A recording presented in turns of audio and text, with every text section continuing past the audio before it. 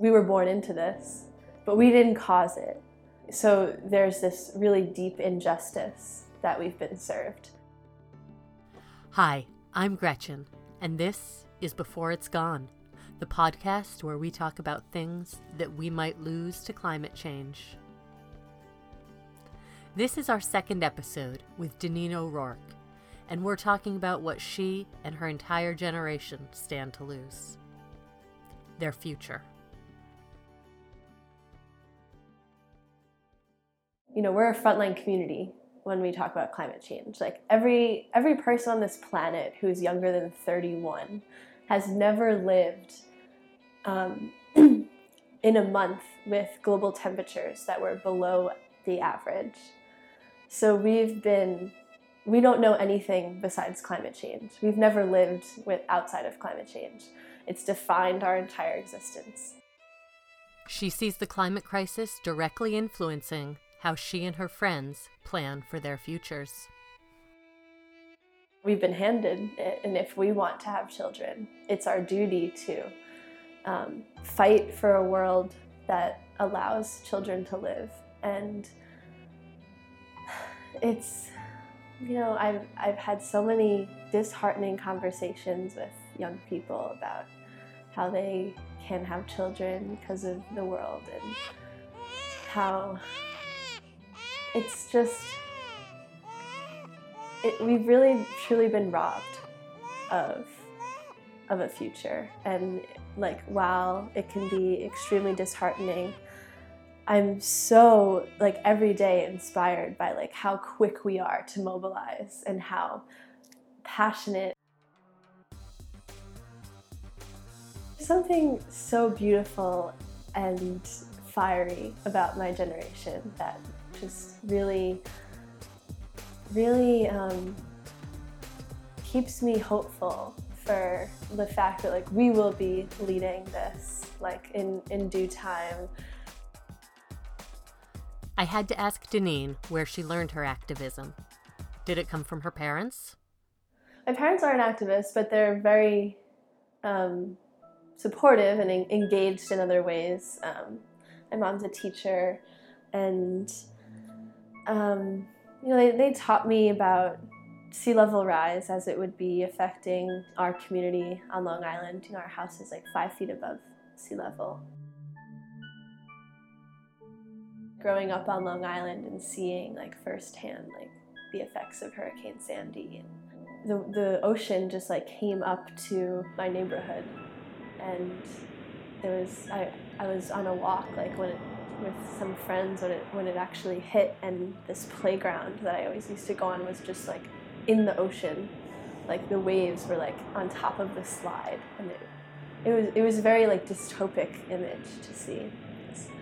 And now when we drive on this road alongside the ocean, you used to never be able to see the ocean from the road because of all the dunes, and now you can see everything, and everything's eroding, and it's really clear. It's very obvious what's happening. The fact that bothers me the most is how that hurricane wasn't even a hurricane when it hit my town. It was a tropical storm. So I simply can't fathom what a Category 4 hurricane would look like for where I'm from. That's one of the most pressing things that my parents are thinking about right now is probably the sea level won't be at our house in their lifetime, but our house won't be worth anything if this one particular beachfront road that all the Manhattan elites come to in the summer, that give we're a tourist town, so it gives our town revenue. If those beaches don't exist anymore, then our house is not going to be worth anything. So they're hoping to move when they retire in the next few years.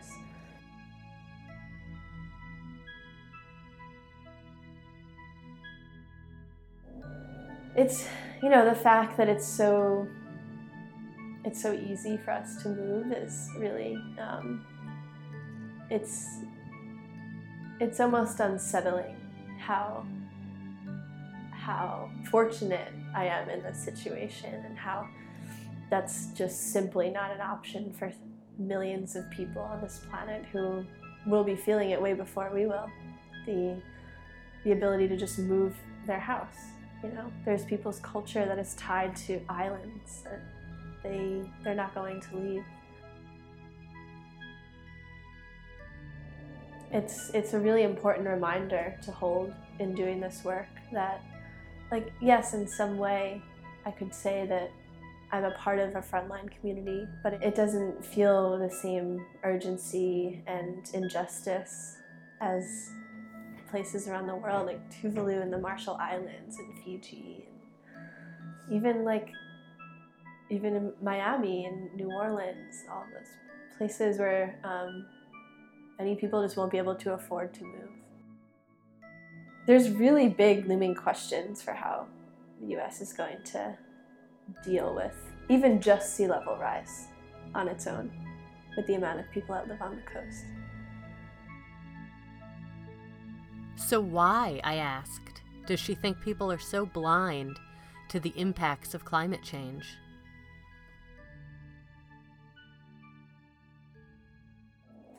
It can be answered in so many ways. There's one hand, it's like, well, it's money. It's the fossil fuel industry lobbying, and the whole reason why people deny the issue is because of their denial campaigns that they've created using the platforms that like Big Tobacco used when they tried to deny that secondhand smoking wasn't harmful. It's these age-old techniques to seem like there's a debate created when really there's, 97% of scientists agree that this is an issue. That's not a debate anymore.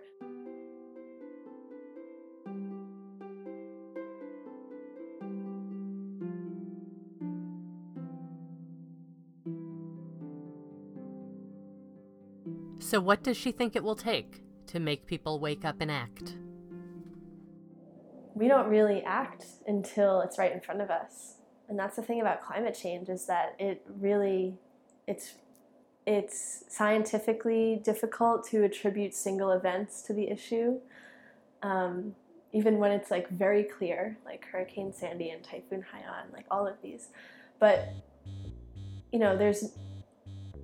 it's until it hits the fan, it has hit the fan. But like what, I don't know what moment it's going to take for the rest of the world to wake up, the rest of at least the US. But I think things like having a climate denier as president like almost helps in a way to wake people up and get them to see it requires us being even louder than we were before. But there's something I think about the human psyche and how we act, and how we're all, like, at least in Western society, very individualized, and it takes like personal effect to get us to get up. So how does she deal with people in her own life who haven't yet woken up to the urgency of climate action? It's so frustrating. It's like, oh, Deneen, like, she does that climate change stuff, and like, oh, thank you for doing this work and for standing up for our future. And it's just like, I don't give a shit. I don't want to hear that from you right now. Like, just join me. But on one hand, I have a lot of friends who do other kind of like important work in the world that isn't related to climate change, and I think they're all connected. But it's more so my friends who like aren't really engaged in a specific way and like in any kind of social change. It's so frustrating, and it's been like, when I first got involved, it was really difficult for me to connect with like my high school friends and friends who weren't engaged. But I've been like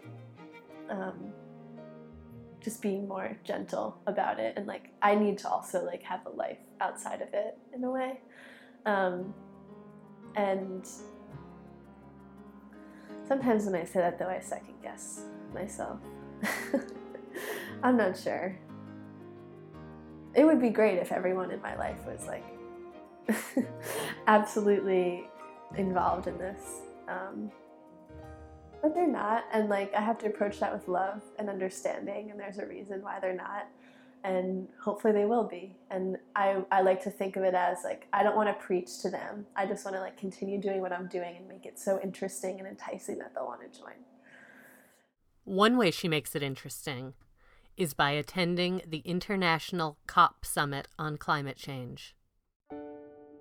I'll be leading this coming delegation to the UN climate negotiations. And so that will be in November in Bonn, Germany. And I'm working with an organization called Sustain Us that has been bringing young people to these UN negotiations for the past 15 or so years, with the intention that young people's voices have been excluded from these negotiations. This will be her second time attending. She also went to last year's COP in Marrakesh.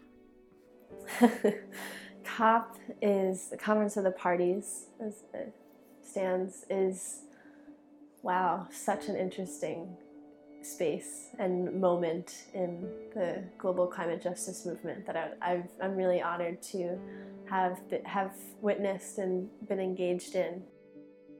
We were selected as a group of storytellers from across every corner of the country, from Hawaii to Washington State, New York. And there were 13 of us, and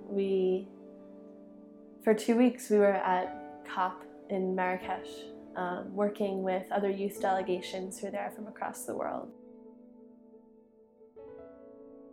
COP22 was a particularly, important moment in the UN process, since it was the COP right after Paris, where the Paris Agreement was signed after 20 years of negotiating. Finally, there was an agreement that doesn't even mention the words fossil fuels once, but it's an agreement. So,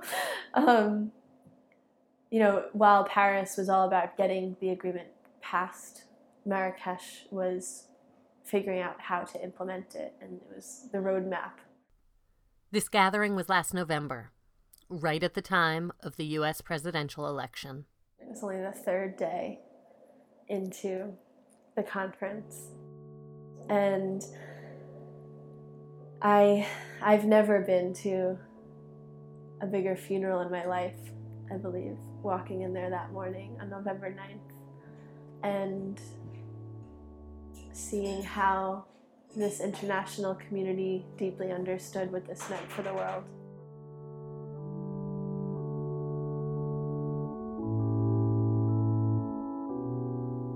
But despite the collective mourning and the fact that everyone there believed in climate change, Deneen witnessed some big ironies at the COP summit. All of the COP conferences are sponsored by major companies like Shell and Chevron, Exxon. It's comical. Sometimes we call it the Conference of the Polluters, COP. And Marrakesh was also sponsored by these two major mining companies that were mining for phosphates and silver in different parts of the country. One of the companies for 6 years had been trying to take water from an indigenous nation in the mountains of Morocco, a village called Imidair, and they, for years, occupied the mine that was trying to take their water. Similar to Standing Rock, the same story. And so we actually sent one of our delegates down there. Her name is Kayla, and she's a Navajo woman, and she went there like sharing the stories of the mining on her reservation and her stories of going to Standing Rock, and stayed there for a few days while we were at COP. And something they said to her was, we had no idea that this was happening in the US. We thought everyone was free there. And this really clear showing of how these struggles are so connected. When she came back, we actually hosted some really big actions at the booths of those major mining companies that were doing this. And there were locals who came up to me at one point, because I was holding this banner, and they said, we've never heard of Imi Dare. Like, we didn't know that this was a problem. And it was only 300 kilometers south of the conference. So it was really keeping under wraps by the government. But it wasn't easy to stage these protests at COP. If you wanted to have any kind of demonstration inside of the conference, you had to apply like 24 hours ahead of time. And you had to tell the secretariat everything that was going to be on your banner. And then they would tell you, you need to take that off, or you can't say this. You couldn't mention anyone's name or any country in your action because you couldn't be confrontational. It's just the complete antithesis to having any kind of protest. It was extremely frustrating, but it required us to be very creative. And they give you okay, you have a half hour and you can only be in this space.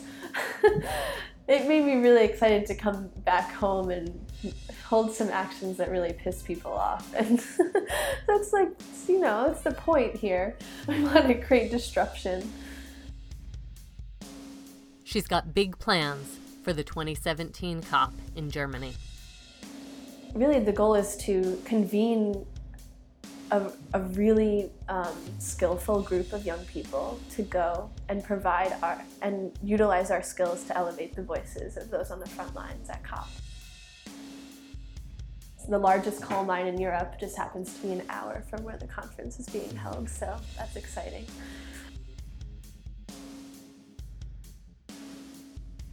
I had one last question for Deneen.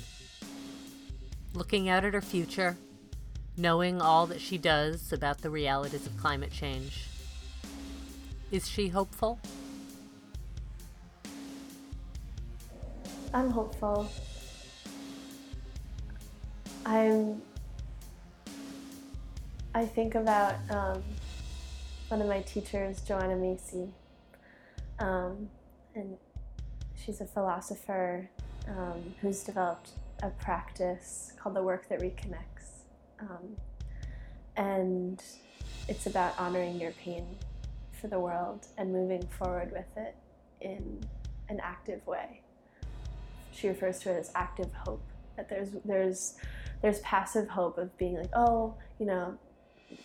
for example, I think Obama's going to save us from climate change, he'll do it, that's hopeful. That's passive hope. That's not taking it into your own hands. But active hope is, saying it's being honest about the severity that we're in, but it's making the choice to act, and thus the action breeds. It can't help but just breed this sense of hope, I think. I think it's just inevitable that when you're a part of a movement this vibrant and loving and intelligent and engaged and growing so rapidly, how can I not be hopeful?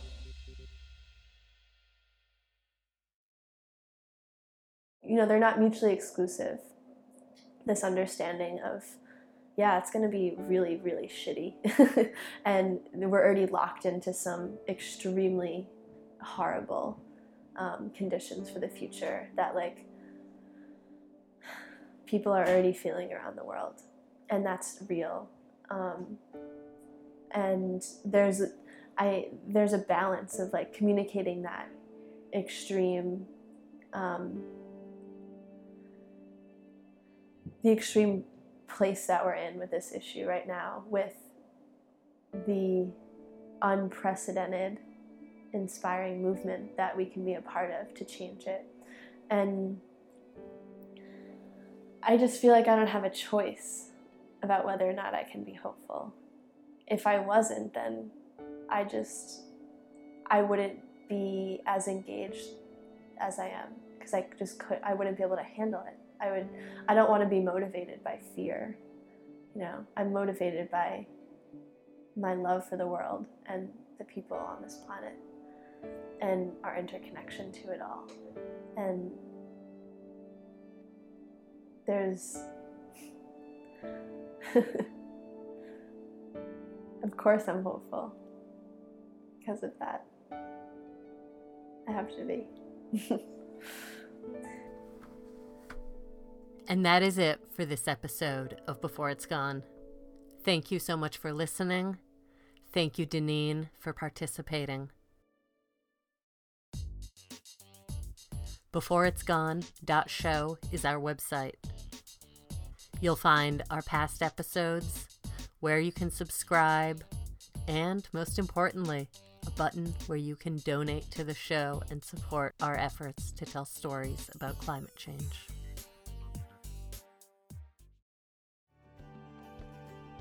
Our next episode is about something that is near and dear to my heart: maple syrup.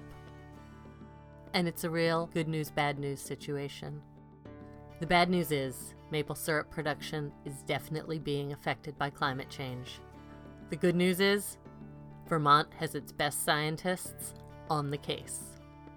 UVM Proctor Maple Research Center has more experimental research going on now, some of which they look at saplings and actually draw the sap right out of the tops of saplings.